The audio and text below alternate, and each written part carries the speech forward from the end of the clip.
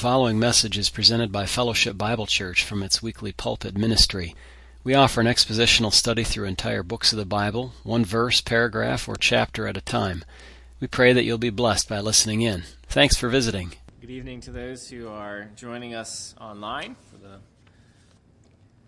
Ezra chapter 3 is where we'll be this evening. Last time we looked at the last few verses of chapter 2, where the people have been accounted for. They've been called out by their leaders, so to speak, in this kind of list here that we have of folks who returned.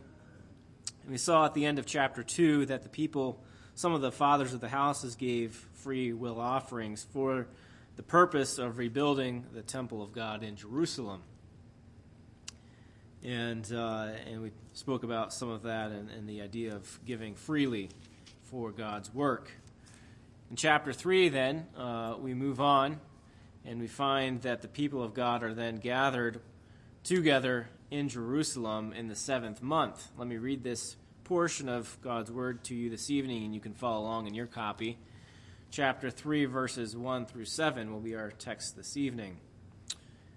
Beginning in verse 1, it says, "And when the 7th month had come, the children of Israel were in the cities. And the people gathered together as one man to Jerusalem. Then Joshua, the son of Jozadak, and his brethren the priests, and Zerubbabel, the son of Shealtiel, and his brethren, arose and built the altar of the God of Israel, to offer burnt offerings on it, as it is written in the law of Moses, the man of God. Though fear had come upon them because of the people of those countries, they set the altar on its bases, and they offered burnt offerings on it to the Lord, both the morning and evening burnt offerings. They also kept the Feast of Tabernacles, as it is written, and offered the daily burnt offerings in the number required by ordinance for each day. Afterwards," verse 5, "they offered the regular burnt offering, and those for the new moons, and for all the appointed feasts of the Lord that were consecrated, and those of everyone who willingly offered a freewill offering to the Lord. From the first day of the 7th month they began to offer burnt offerings to the Lord, although the foundation of the temple of the Lord had not been laid."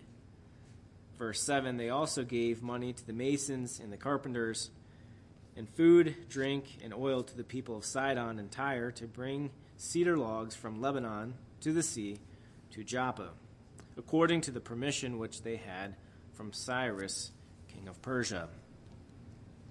Now, the 7th month of their calendar year was Tishri, that is our month, September through October, that kind of general time.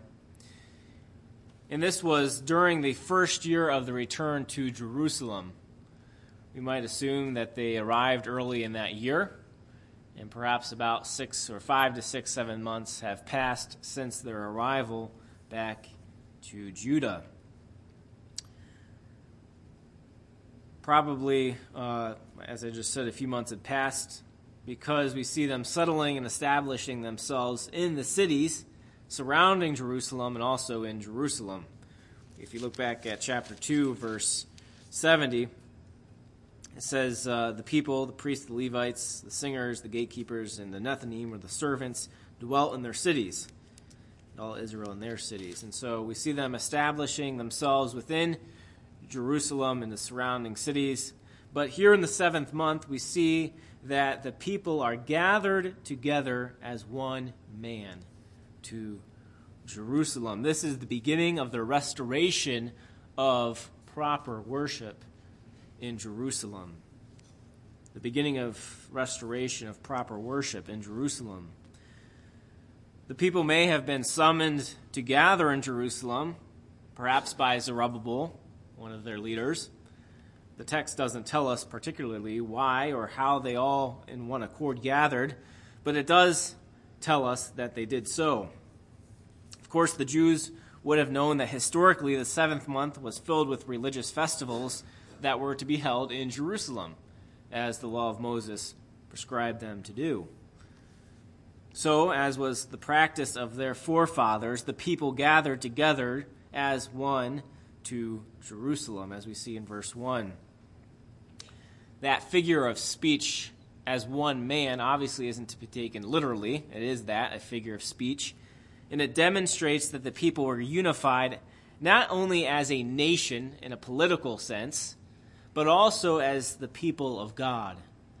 They were not gathering for war or for a civil meeting. They were gathered to what? To worship their true living God.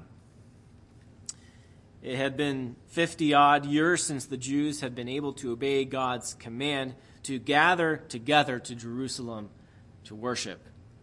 Imagine that. We talked about that last time, not being able to gather as prescribed for that many years. We mentioned last time kind of the feeling of being absent during those few weeks that we shut down, so to speak, during the pandemic. And many of us were yearning to get back together, and it had only been 2-3 weeks. Imagine 50 years of no proper worship taking place as God had prescribed it. We know that God desired them to worship and to fellowship and to offer their sacrifices in Jerusalem. Deuteronomy chapter 12, Deuteronomy chapter 12 says in verse 5, actually, let me begin a little further back. Verse 1, these are the statutes and the judgments which you shall be careful to observe in the land which the Lord God of your fathers is giving you to possess all the days that you live on the earth. You shall utterly destroy all the places where the nations which you shall dispossess serve their gods on the high mountains and on the hills and under every green tree. And you shall destroy their altars, break their sacred pillars, and burn their wooden images with fire. You shall cut down the carved images of their gods and destroy their names from that place. You shall not worship the Lord your God with such things.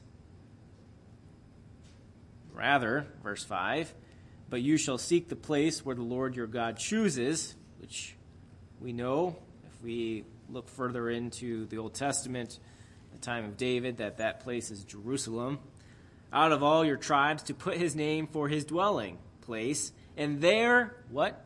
You shall go,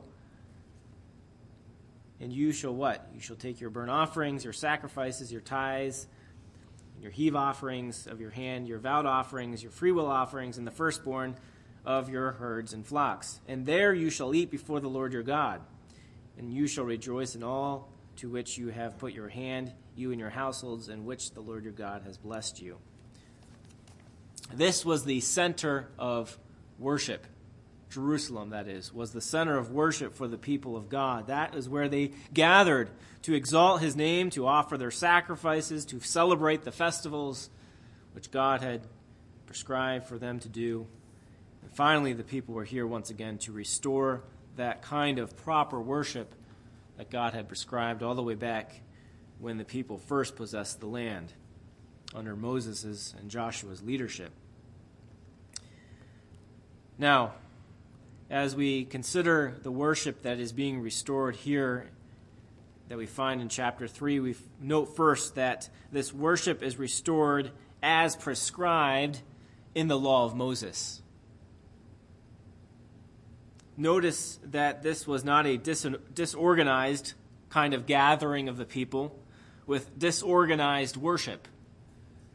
The religious and civil leaders of the people, Jeshua and Zerubbabel, did not allow the people to reconstruct the altar according to their own plans, or offer whichever sacrifices they wished in whatever manner they wished, or celebrate the religious festivals however they wanted to hold them or whenever they wanted to hold them. No, they did it under one authority. Notice what guided their worship and their offerings and all that precedes. It is this: the word of God. It is the law of Moses, God's word to his people, the covenant requirements for them. It is God's word that guided and was their authority for how they were to conduct their worship here in Jerusalem. God had given specific details concerning the place of worship, which we read about in Deuteronomy 12. Also concerning the altar and sacrifices that were to take place on that altar, who was to facilitate the sacrifices, and how the festivals were to happen and take place. It was imperative that the returnees from exile would come back to the Mosaic covenant and obey God's commands concerning worship and all manners of their life. Why? Well, because the very reason they were in exile is because their forefathers had broken the covenant commands, had turned to other gods, and therefore God drove them into captivity. Their very disobedience caused them to be driven away from that place of worship that God had prescribed, Jerusalem. As we think about our own way of conducting our worship today, as the church, we recognize we are a different entity than Israel. But God still has, nevertheless, given us a way in which we are to conduct our worship, has he not? It is not a willy-nilly, half-baked kind of way in which we conduct ourselves in our worship. It is not dictated by opinions of people, the culture, the world, or anything else besides the authoritative Word of God. The reason we teach what we do concerning Christ,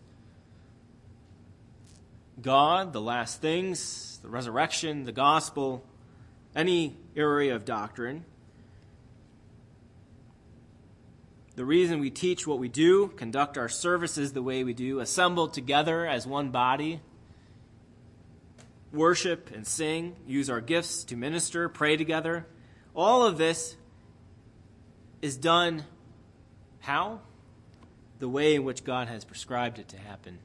We do what we do because God's Word teaches us to do it that way. And likewise, in similar manner, that is what the people of God here, we find in Ezra chapter 3, are doing. They are doing everything according to God's prescribed Word, so that they might obey and please Him. So we see that the kind of worship being restored here is first being done as prescribed in God's Word. Secondly, we see it being restored despite the opposition that they were facing. Look with me at verse 3. It says, though fear had come upon them because of the people of those countries, they, we could say, nevertheless, set the altar on its bases. They offered burnt offerings on it to the Lord, both morning and evening burnt offerings. The word at the beginning of verse 3, though, it could also be translated because of, or even despite. I think that may be the best translation to use, or word to use, despite fear that had come upon them because of the people of those countries, they nevertheless did what? They did what God had prescribed them to do, despite the opposition. The peoples of those countries were probably foreigners from countries such as Ashdod or Samaria, Ammon or Moab or Edom, who had settled in the land of Judah, who were not in favor of God's people reinstating their center of worship and establishing themselves as a nation under God's command there in Judah. Look back with me just for a moment at 2 Kings, where we find these foreigners being established in the land of Judah, and probably descendants, most likely, of those who are now opposing them. In 2 Kings chapter 17, in verse 24, beginning there, it says, 2 Kings 17:24, then the king of Assyria brought people from Babylon, Cutha, Ava, Hamath, and from Sepharvaim, and placed them in the cities of Samaria instead of the children of Israel. And they took possession of Samaria and dwelt in its cities. And it was so at the beginning of their dwelling there, notice this, that they did not fear the Lord. Therefore the Lord sent lions among them, which killed some of them. So they spoke to the king of Assyria, saying, the nations whom you have removed and placed in the cities of Samaria do not know the rituals of the God of the land. Therefore he has sent lions among them, and indeed they are killing them because they do not know the rituals of the God of the land.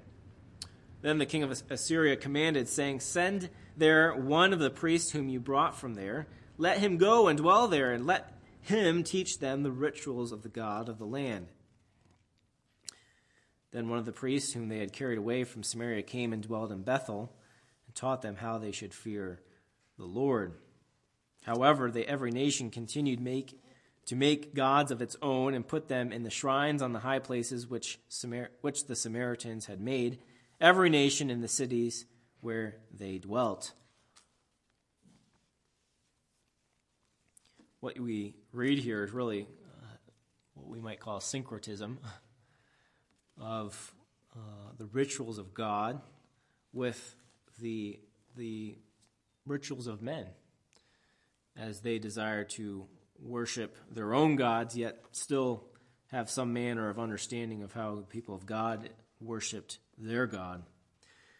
And so it's probably that these descendants of these kind of people were in opposition of the Israelites as they reestablished themselves here in Jerusalem. Now the text, looking back at Ezra 3, does not tell us exactly why the people were afraid. It leaves us somewhat vague, except that they may have thought that their reestablishment of the religious center there in Jerusalem could be perceived as a threat to foreigners who had their own way of doing things, or didn't want a nation coming in and telling them what they must do or not do, or grow in number and in strength. So perhaps they could be perceived as a threat to those who are now residing in the land. We do see later on that these foreigners did try to discourage them from building the temple. In Ezra chapter 4, in verse 4, it says, then the people of the land tried to discourage the people of Judah. How? They troubled them in the building and hired counselors against them to frustrate their purpose all the days of Cyrus, king of Persia, till the reign of Darius, king of Persia. Perhaps the people knew that this opposition might be coming.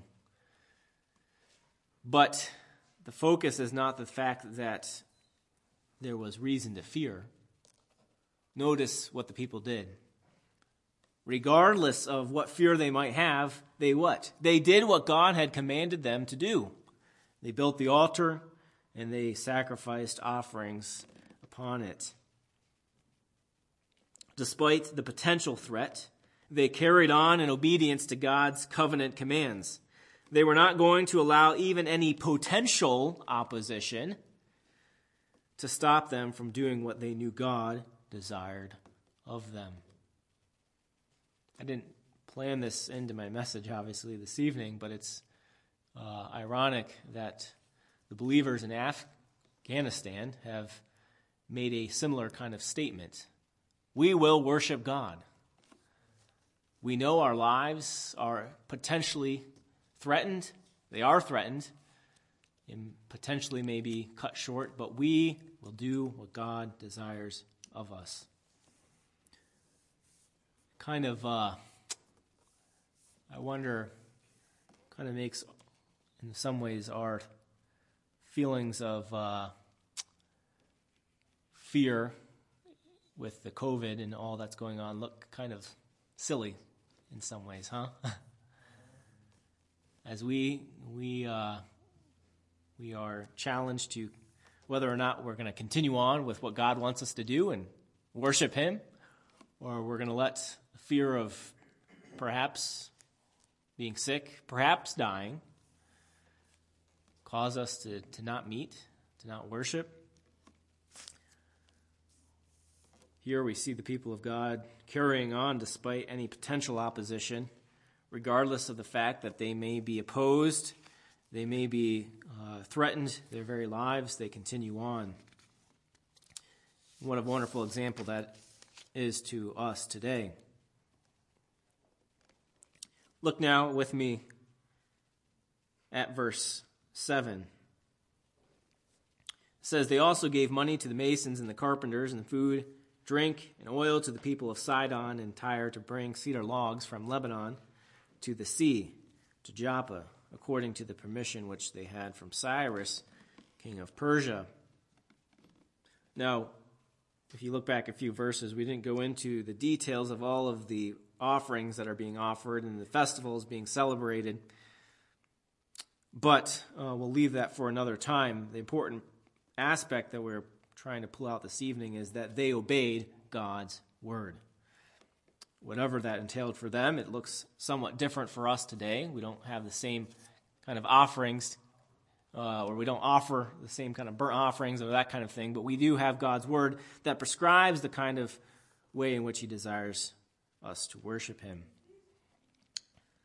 However, back to verse 7, we see here that the people not only begin to restore worship in Jerusalem, but they also begin to set in place the needed materials and needed work and help to restore also the temple in which they could worship their God.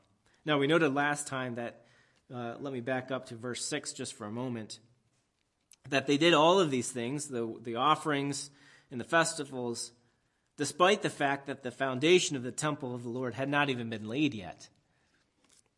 And for a note of application last time, we mentioned that in our day and age, we are not required, in one sense, to be here to worship God.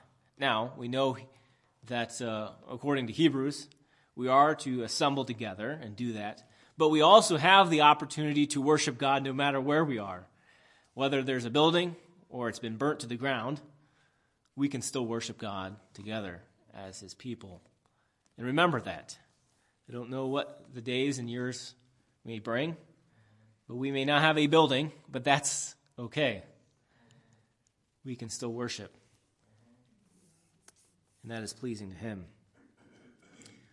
So beginning in verse 7, then, we see the beginning of the restoration of not just the worship of God, but the place of worship. Now, there was a period of preparation that needed to take place for building the temple foundation. We see that the actual work of the temple building did not take place until a few months later. Verse 8 tells us that it was not until the second month of the second year that the actual work on the building began. You may ask, well, why the delay of 7 months after the altar was built? Well, simply put, they had to get organized. They had to put in their order, so to speak, on lumber and begin to collect and gather the necessary building materials. The wood came from Lebanon, shipped along the coast to Joppa, and then carried to Jerusalem, where they would then construct the temple of God. Lebanon was, of course, we know, well known for its cedar forests and its fine woodworkers. Interestingly, the first temple that was built under Solomon's leadership, some 430 years earlier, Solomon also received much of his building materials from Lebanon as well. Solomon also began his project in the second month of that year, and we see in 1 Kings 6:1, the same month in which this rebuilding began under Zerubbabel.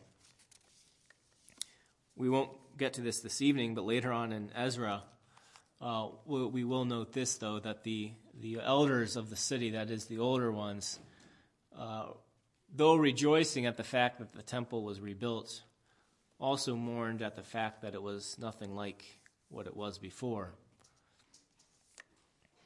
However, despite that very fact that maybe it paled in comparison, the fact is this: restoration of worship had taken place. And that is a significant thing to mention. I pray that as we consider our worship, that we would never fall into the kind of disobedience that the Israelites did, leading to their own captivity, as God judged them for their disobedience. Rather, there would be no need for restoration of worship. Rather, as the church, we would continue on steadfast as prescribed by God and His Word. Perhaps on a personal level, though, there are areas in which we need to restore our worship. Maybe we have not been faithful in our attendance. We have not been faithful in confession of sin, praying together like we are this evening. Maybe there needs to be a personal kind of restoration where we might obey God as He prescribes in His Word, and not allow potential or even obvious opposition to be an excuse. The people of God, that is Israel, didn't allow that to take place. They did not allow that to become an excuse. We must not allow that to take place either in our lives. And that is my admonition to you this evening. Let's pray as we conclude our time. Heavenly Father, we thank you for your word. We thank you for the lessons we can glean from it. We pray that your Spirit would work and apply the word which has been spoken this evening, your word particularly, into our hearts. We ask this in your name. Amen. Amen. Trust the Lord will bless you with a good little bit of fellowship here before you leave this evening. If you're online, we thank you for joining us. We hope to see you soon and get to know you if we haven't yet met you in person. Have a good evening. Good night.